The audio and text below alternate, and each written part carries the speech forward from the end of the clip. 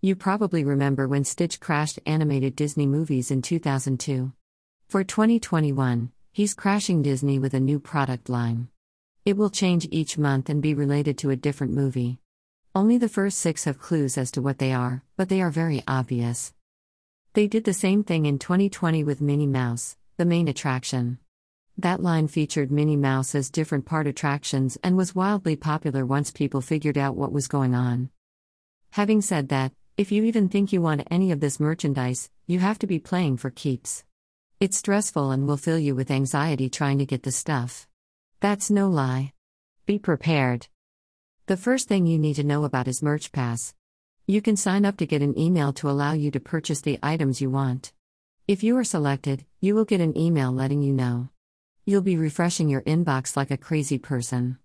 It will allow you one of each item you receive an email for. You may not get an email. In my case, almost always not. But they will let you know you have not been selected. Kind of feels like they're rubbing it in your face, to be honest. The time you have to make your purchase is limited, so get on there quick. Whenever you're lucky enough to get an email from may sell out if you don't act quickly. I would like to add that with Main Attraction, some of the items randomly pop back up after Merch Pass email day and you could try to get them. But you had to be watching Shop Disney like a hawk. The first set will be available on Shop Disney January 12th at 7 a.m. and in stores on January 16th. And you'd better believe the site will be busy and you'll be in a waiting room. And when you get to the stores, be ready for insanity.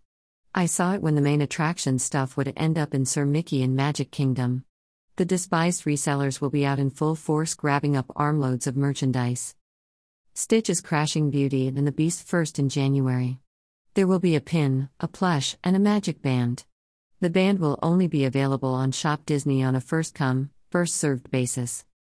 Here you will see what I mean by hints that are very obvious. I feel like I may need April and May, but I'll have to see them when they come out. I'm really hoping they'll also have ears because if they don't, they are really missing out. I'm not sure how I feel about the plush Stitch being satin, but I'm also not sure if he will be satin each month. They may switch up textures. I'm not really a pin person, so I'm not too worried about that. And while I love the pictures on some magic bands, I haven't actually worn one since the first year or so that they came out. I tend to bring my card in my tiny wallet or the Mickey Mouse fob that I have the center of a band in. Just because I'm not thrilled about the merchandise so far, doesn't mean other people aren't. I'm not kidding when I say this is going to be a stressful thing for you if you do want it. And if you're just thinking about it, you may as well. Because like I always told theme park guests, if you wait to get it, it won't be here when you come back. And that was almost always true. Updated June 10, 2021. These are the first 6 of the year. Most of the merchandise sold out very quickly. You can still find a bit on Shop Disney.